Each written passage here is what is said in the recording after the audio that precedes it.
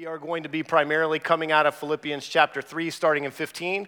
We're going to blaze a trail all the way through chapter 4, verse 9. But before we do that, we're going to pray, because we're not writing a book report this morning. We're not interested in information. We want nothing short of radical transformation that only comes through revelation by the power of the Holy Spirit. So if you would, pray with me. Heavenly Father, we thank you for being a good God. We thank you for loving us. We thank you for desiring us. We thank you for sending your Son. And we thank you for sending your Spirit. And right now, that's what we ask, that through the reading of your scriptures, we would know you better. And as a result of knowing you better, we would know ourselves better and who you created us to be. And as a result of knowing that, we would be able to answer the question why you put us here. We ask these things in Jesus' name and by the power of the Spirit. Amen. So for the past 3 weeks as a church, we've been going through a letter that a man named Paul wrote to a church he planted in a place called Philippi. And I'm going to be honest, as a church, we are not unique in doing this. Paul's letters have been the foundation of sermons since he wrote them some 2,000 years ago. They are the earliest writings about our faith, and they establish some of the bedrock, foundational principles about who we are as a family. Because make no mistake about it, Paul's language is family. God is our Father. We are his children. We have an inheritance. These are family words. He also is very clear in his writings that without the death, burial, and resurrection of Jesus Christ, our faith is worthless. And he has some of the greatest one-liners in our family history, saying things like, be transformed by the renewal of your mind. That's gotten book titles and song titles and sermon titles. To live is Christ, to die is gain. He writes these things, and we go, wow, those are big, deep, theological, transformational things. So churches have studied these since the day he wrote them. But not everybody loves Paul. In fact, Paul is somewhat controversial. And one of the reasons he's controversial is he writes with a little bit of attitude. Some people would call it arrogant or aggressive. In one of his letters to a church he planted at Corinth, he says, look, I would love to talk to you about spiritual stuff, but I can't because you're weak and immature.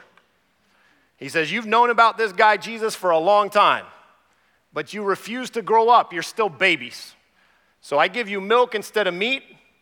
Once you start acting like you know Jesus instead of acting like you did before you knew him, we can have real talk. But for now, go sit in the corner and have time out and enjoy your milk. So you can tell some people, they read that and they're kind of like, can Paul be writing under the Spirit when he just lays it out like that? So they don't necessarily love how aggressive he is sometimes. And I'm going to be honest, Paul can be very confusing. He writes on things about head coverings and worship and makes confusing statements about marriage and singlehood and church roles and all kinds of things that there have been no consensus on for some 2,000 years, things that people take out of context and weaponize over and over and over again. And so since he's confusing, people don't have any idea what to do with him. And it's not new. That didn't just start happening. This is what Peter had to say about Paul's writings while he was still alive. He says, bear in mind that our Lord's patience means salvation, just as our dear brother Paul also wrote you with the wisdom God gave me. He says, our brother Paul, whom I love, writes to you about these things, about patience and salvation. He writes the same way in all his letters, speaking of them in these matters. His letters contain some things that are hard to understand, which ignorant and unstable people distort, as they do other scriptures, to their own destruction. So we see even in the first century, while Paul is still alive, Peter says, hey, I get it. When you read Paul's letters, some things are hard to understand. And when it's hard to understand, people are going to take them out, they're going to twist them for their own benefit on their way to destruction because they twist what Paul has written. So when we have Paul, we have a very complicated author. We have somebody that has the theological depth and foundation upon which we base our faith. But it's also mixed in with this brazenness that borders the verge of arrogance, where he tells you what it is unapologetically, and at times is so confusing that over 2,000 years, some of his sentences still don't have a consensus opinion on what they mean. And taking all that together, I still don't think that's the reason we find Paul so difficult and confusing. One of my jobs this morning is to try to convince you that one of the reasons we water down Paul's statements to get our mind around them, we change and don't take what he's written at face value, is because his picture of God is so big and so large and so magnificent that we often believe he's speaking in hyperbole and try to water it down to fit it into our experience. That we look at what he's written and we say, God can't possibly be that good or that powerful or that amazing because that's not what I experience. And what I experience must be true, and Paul can't be lying, so I have to play mental gymnastics in an effort to make what Paul has said reconcile with what I experience. And the best example we're going to have of this is a snippet from the passage that we're going to discuss this morning. We're going to kind of ironically begin at the end where we will land, where Paul writes, "Rejoice in the Lord always." And again, I say it, rejoice. "Let your gentleness be evident to all, for the Lord is near. Do not be anxious about anything, but in every situation, by prayer and petition, with thanksgiving, present your requests to God. And the peace of God, which transcends all understanding, will guard your hearts and minds in Christ Jesus." Now, if you're here for the first time this morning, that may be the first time that you've heard that passage. But if you grew up in church, you have heard that passage 1.6 million times. You have colored little handouts with that passage on it. That is one of those tent-pole passages that we look at and we preach and we love. Because it says, hey, if you believe that Jesus is who he says he is, then you rejoice always. And you have confidence because the Lord is near, and the peace that pervades your life will eclipse all understanding. Paul writes that if you agree that Jesus is the Son of God, then this is what should characterize your life. And we go, heck yeah, let me sign up for some of that. And a lot of us do sign up for that. And we go, yes, Jesus, I do believe you are who you say you are. And I do believe you did what you claim to have done. Let me get some of that joy, confidence, and peace. And then we are very confused when we don't get that joy, confidence, and peace. Because I would say the vast majority of you that are listening to me today would say that you agree that Jesus is who he says he is. But if I stood right outside that door and I said, put $1 in my hand, if the joy, peace, and confidence that Paul describes does not pervade your life, and I'll give you $1 if it does, I would make enough money to feed my family of 7 for at least 3 days. I would leave a more wealthy man than I came in. Because for the vast majority of us, that is not what we experience. We don't rejoice always. And even though we know the Lord is near, sometimes he doesn't feel near, so we don't have that confidence. And we don't have a peace that transcends understanding. I would say we have a peace that is perfectly understandable. Because when good things happen to us, we have peace, and when bad things happen to us, we don't. Which is perfectly understandable because, guys, that's how we approach life. Which is logical and reasonable and makes sense. If somebody asks you how your day is going, there are 2 possible answers. One is fine because you just want to end the conversation. The other is this instinctive mental calculus. If you're going to answer the question honestly, there's this instinctive mental calculus that takes place. You go, how is my day? And if more good things happen to you than bad things, then your day is good. But if more bad things happen to you than good things, your day is bad. Ouch, I stubbed my toe. I'm having a bad day. But I found $20 later that afternoon. Day's looking up. Oh, my alarm didn't go off and I am late to class. Depending on who your instructor is, that could be a good thing or a bad thing. I'll let you decide. But I got some extra credit in my math class. That's always a good thing. Day's looking up. Good things happening equal good days. Bad things happening equal bad days. And this is how you and I take inventory of our lives, which is completely and absolutely understandable. Because bad things make me feel bad, and good things make me feel happy. And this is transferable. It's how we measure weeks, it's how we measure months, and it's how we measure years. Every December 30th, December 31st, you probably drive in your car, or maybe you'll sit down and be intentional about it. We'll take kind of a feelings inventory over the last year. And if your health diagnoses were good, you had a good year, if you got a promotion, or if you had more money in your bank account than you did last year, or if your children obeyed better than they did last year, or your grades were better than they were the year before, then you had a good year. And if they weren't, you post things like, hey, I'm glad this year's in the rearview mirror. This was a terrible year, looking forward to 2024. Because that is how we measure our lives. And it is completely logical and completely understandable, and Paul absolutely hates it. He rips that to shreds.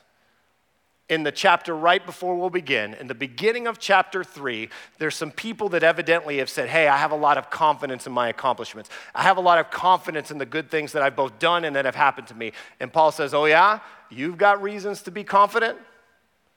Well, here's my list, and it far eclipses your list.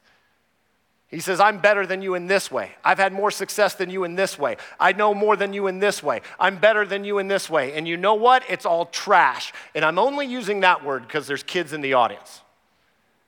He is much more descriptive and shocking in his terms. He says, all the things you put your hope in, all the things you define yourself by are absolute refuse, garbage, worthless when compared to knowing Jesus. He lights the way you and I approach our lives on fire, saying you are not defined by your failures and successes. You are not defined by your skills and talents. You are not defined by the good or the bad that happens to you. You have a defining moment in your life. It is the day that our Savior allowed himself to be murdered and then 3 days later refused to stay dead. He says, this is how you approach your life.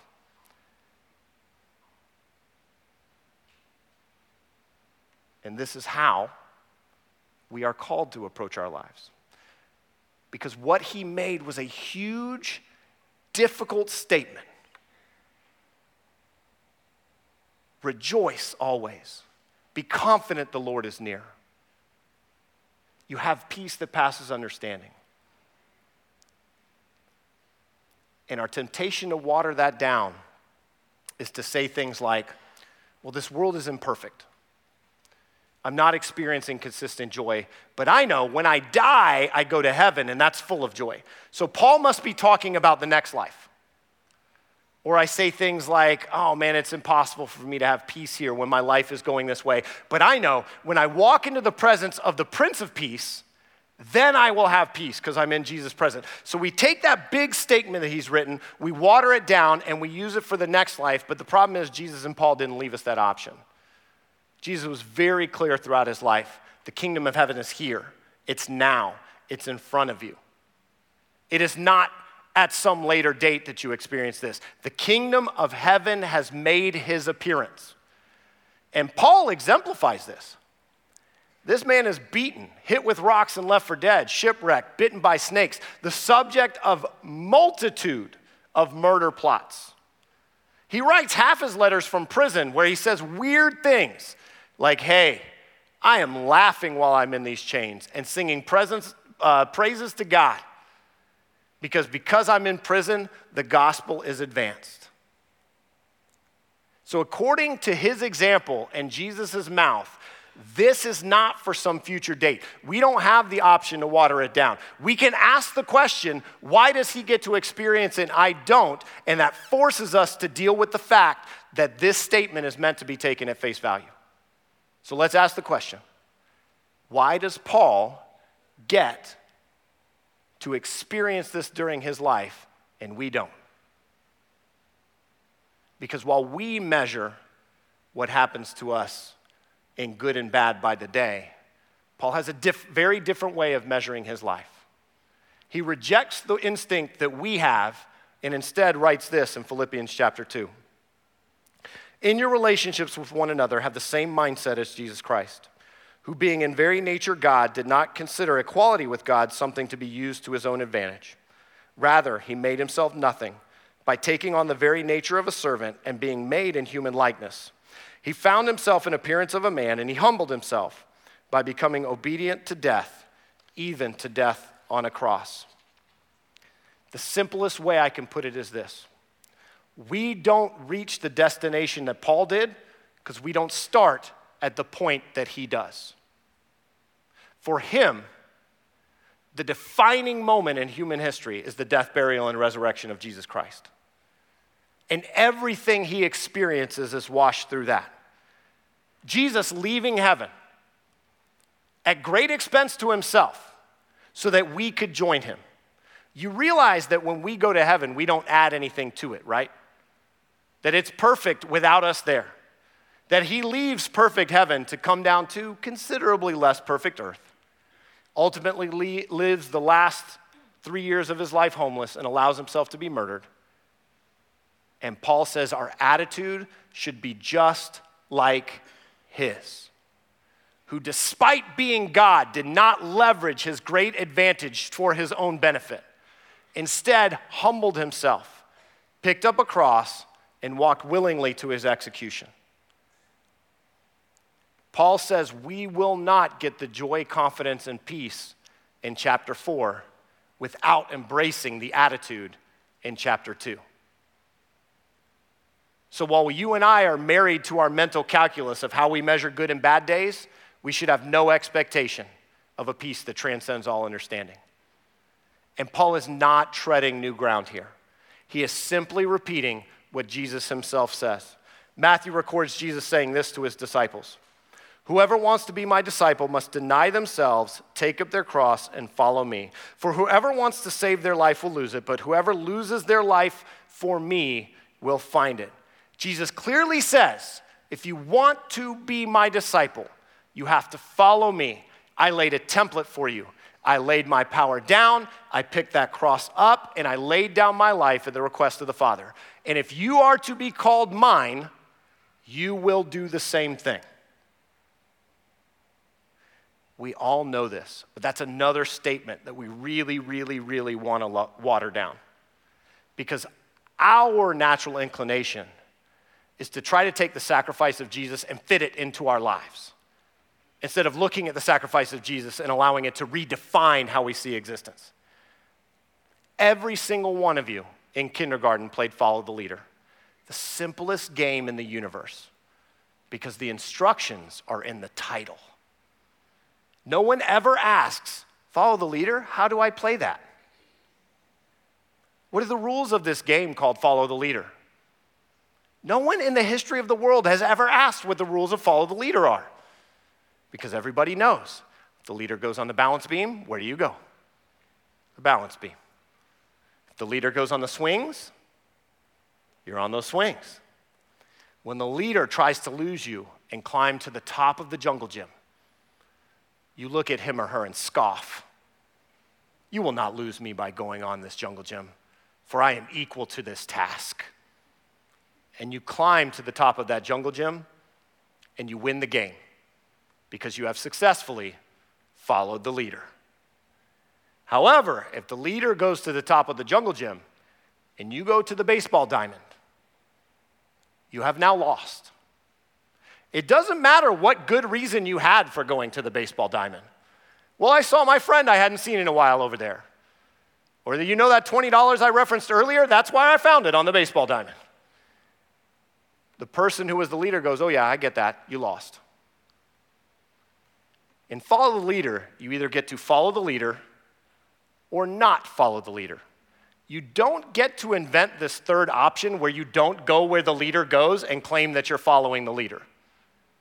And this is what is laid out before us. And I'm going to be exceptionally redundant on this point. And you're going to send me emails saying, you made me late to Panera because you kicked this horse. But I'm going to beat this horse to death to convince you that this is what our leader has asked of us. Mark records it this way. He says, and he called the crowd to him along with his disciples and said, whoever wants to be my disciple must deny themselves, take up their cross, and follow me. And again, this is not the only time this is recorded. Luke records it like this. Jesus strictly warned them not to tell this to anyone. And he said, the Son of Man must suffer many things and be rejected by the elders, the chief priests and the teachers of the law, and he must be killed on the third day and raised to life. Then he said to them all, whoever wants to be my disciple must deny themselves, take up their cross daily, and follow me. He pulls all his disciples together and says, I got a secret. The people that say they love God, they're about to kill me. But don't worry about it. I'm not going to stay dead. And if you're going to follow me, you're going to do the same thing I did. Unless you think I'm just copying different accounts of the same conversation. Luke again records this. And whoever does not carry their cross and follow me cannot be my disciple. So you say, hey, if you are my disciple, you carry your cross. And Luke says, hey, if you refuse to carry the cross, you are not my disciple. Matthew says it like this. We hate this one. We despise this one. Anyone who loves their father or mother more than me is not worthy of me. Anyone who loves their son or daughter more than me is not worthy of me. Whoever does not take up their cross and follow me is not worthy of me. Whoever finds their life will lose it, and whoever loses their life for my sake will find it. That passage forces us to examine how we respond to the sacrifice God has made. Because Jesus and Paul are claiming you cannot look at the greatest good that has ever existed, at the most powerful, most majestic, most loving being that has ever existed, laying down his life, allowing himself to be beaten and murdered and bloody and hung on a stick of wood, and have your response go, oh, that's pretty cool. I hope my day goes well today. The only rational response to the Savior, the eternal being of Jesus Christ being nailed to a cross, is the abdication of all earthly goals and the laying down of one's life. The reorienting of everything you experience. He then becomes your primary relationship. It's not that you don't love your spouse or your children. It's that given in light of his sacrifice, in light of the great gift that he has given, the primary objective in your life becomes to love the Lord your God with all your heart and mind and soul. And this is what Paul says. In light of the magnificence of Jesus Christ, that is the only rational response. And this is why Paul writes about such a big God that we have a difficulty understanding. Because he starts in a very different place than you and I start. He starts with the laying down of his life and the taking up of his cross while we're doing mental calculus trying to figure out if we had a good day or a bad day. And according to the mouth of Jesus Christ, that is not how we should look at things. We should look at them as Paul does, because now we can understand what he writes in his letters. And so with that having been established, we dig into chapter 3, verse 15. All of us then, who are mature, should take such a view of things. And if on some point you think differently, that too God will make clear to you. I love that. That's what turns some people off to Paul. Did you hear the lack of compromise in that? He says, look, we've clearly established that your attitude should be that of Christ Jesus. And putting confidence in your triumphs and your tragedies is foolishness. And if you are mature, you will agree with me. But look what he says next. And if on some point you think differently, or if you disagree with me, don't worry, God will fix you soon. That's what he says. He says, if you're mature, you agree with me. If you're not, don't worry, God's humility is on the way. He's going to smack you into submission. Only let us live up to what we have already attained. Join together in following my examples, brothers and sisters, just as you have us as a model. Keep your eyes on those who live as we do. He says, look at our example. Look at what we have decided to do. We have laid down our lives. We have taken up our crosses. Watch that and do the same. Look at the example you have in Christ Jesus. Take on the attitude that you have seen us take on, those of us who have laid down our lives. For as I have often told you before now, and again tell you even with tears, many live as enemies of the cross. Their destiny is their destruction, their God is their stomach, and their glory is their shame. Their mind is set on earthly things. He says, this is the new pattern. When you live for yourself, when you live desiring only good things, when you live with that mental calculus that today was good because I won and tomorrow might be bad because I lost, your God is your stomach and your mind is set on earthly things.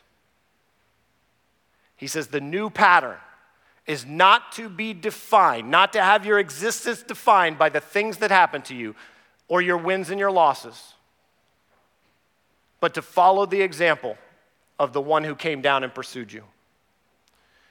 He continues and says, but our citizenship is in heaven, and we eagerly await a Savior from there, the Lord Jesus Christ, who, by the power that enables him to bring everything under his control, will transform our lowly bodies so that they will be like his glorious body. He says, we're not from here anymore.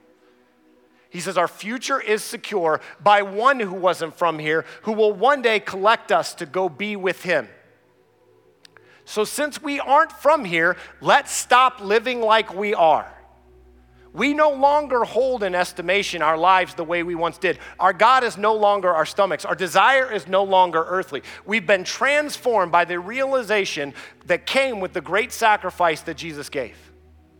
So live like it. Live like you know God. He continues, saying, therefore, my brothers and sisters, you whom I love and long for, my joy and crown, stand firm in the way of the Lord, dear friends. He says, your life should not be characterized by the duplicity and double-mindedness that comes with simply defining good days and bad days, good weeks and bad weeks, good months and bad months. Stand firm because you know your future is secure. Stand firm because you know your life is defined by the pivotal event that we call the crucifixion and the resurrection, and not by things out of your control. And once we understand that, then we can read these huge statements at face value. And we don't water them down. Instead, we accept them. When he writes, rejoice in the Lord always. And I will say it again, rejoice. Let your gentleness be evident to all. The Lord is near. Do not be anxious about anything, but in every situation, by prayer and petition, with thanksgiving, present your request to God. And the peace of God, which transcends all understanding, will guard your hearts and minds in Christ Jesus. Our joy and our peace and our confidence is not derived from the good and bad things that happen to us. That is a peace that is perfectly understandable. Our joy and our confidence and our peace is derived from the fact that our good and powerful King sits on the throne. Always. And that will never change.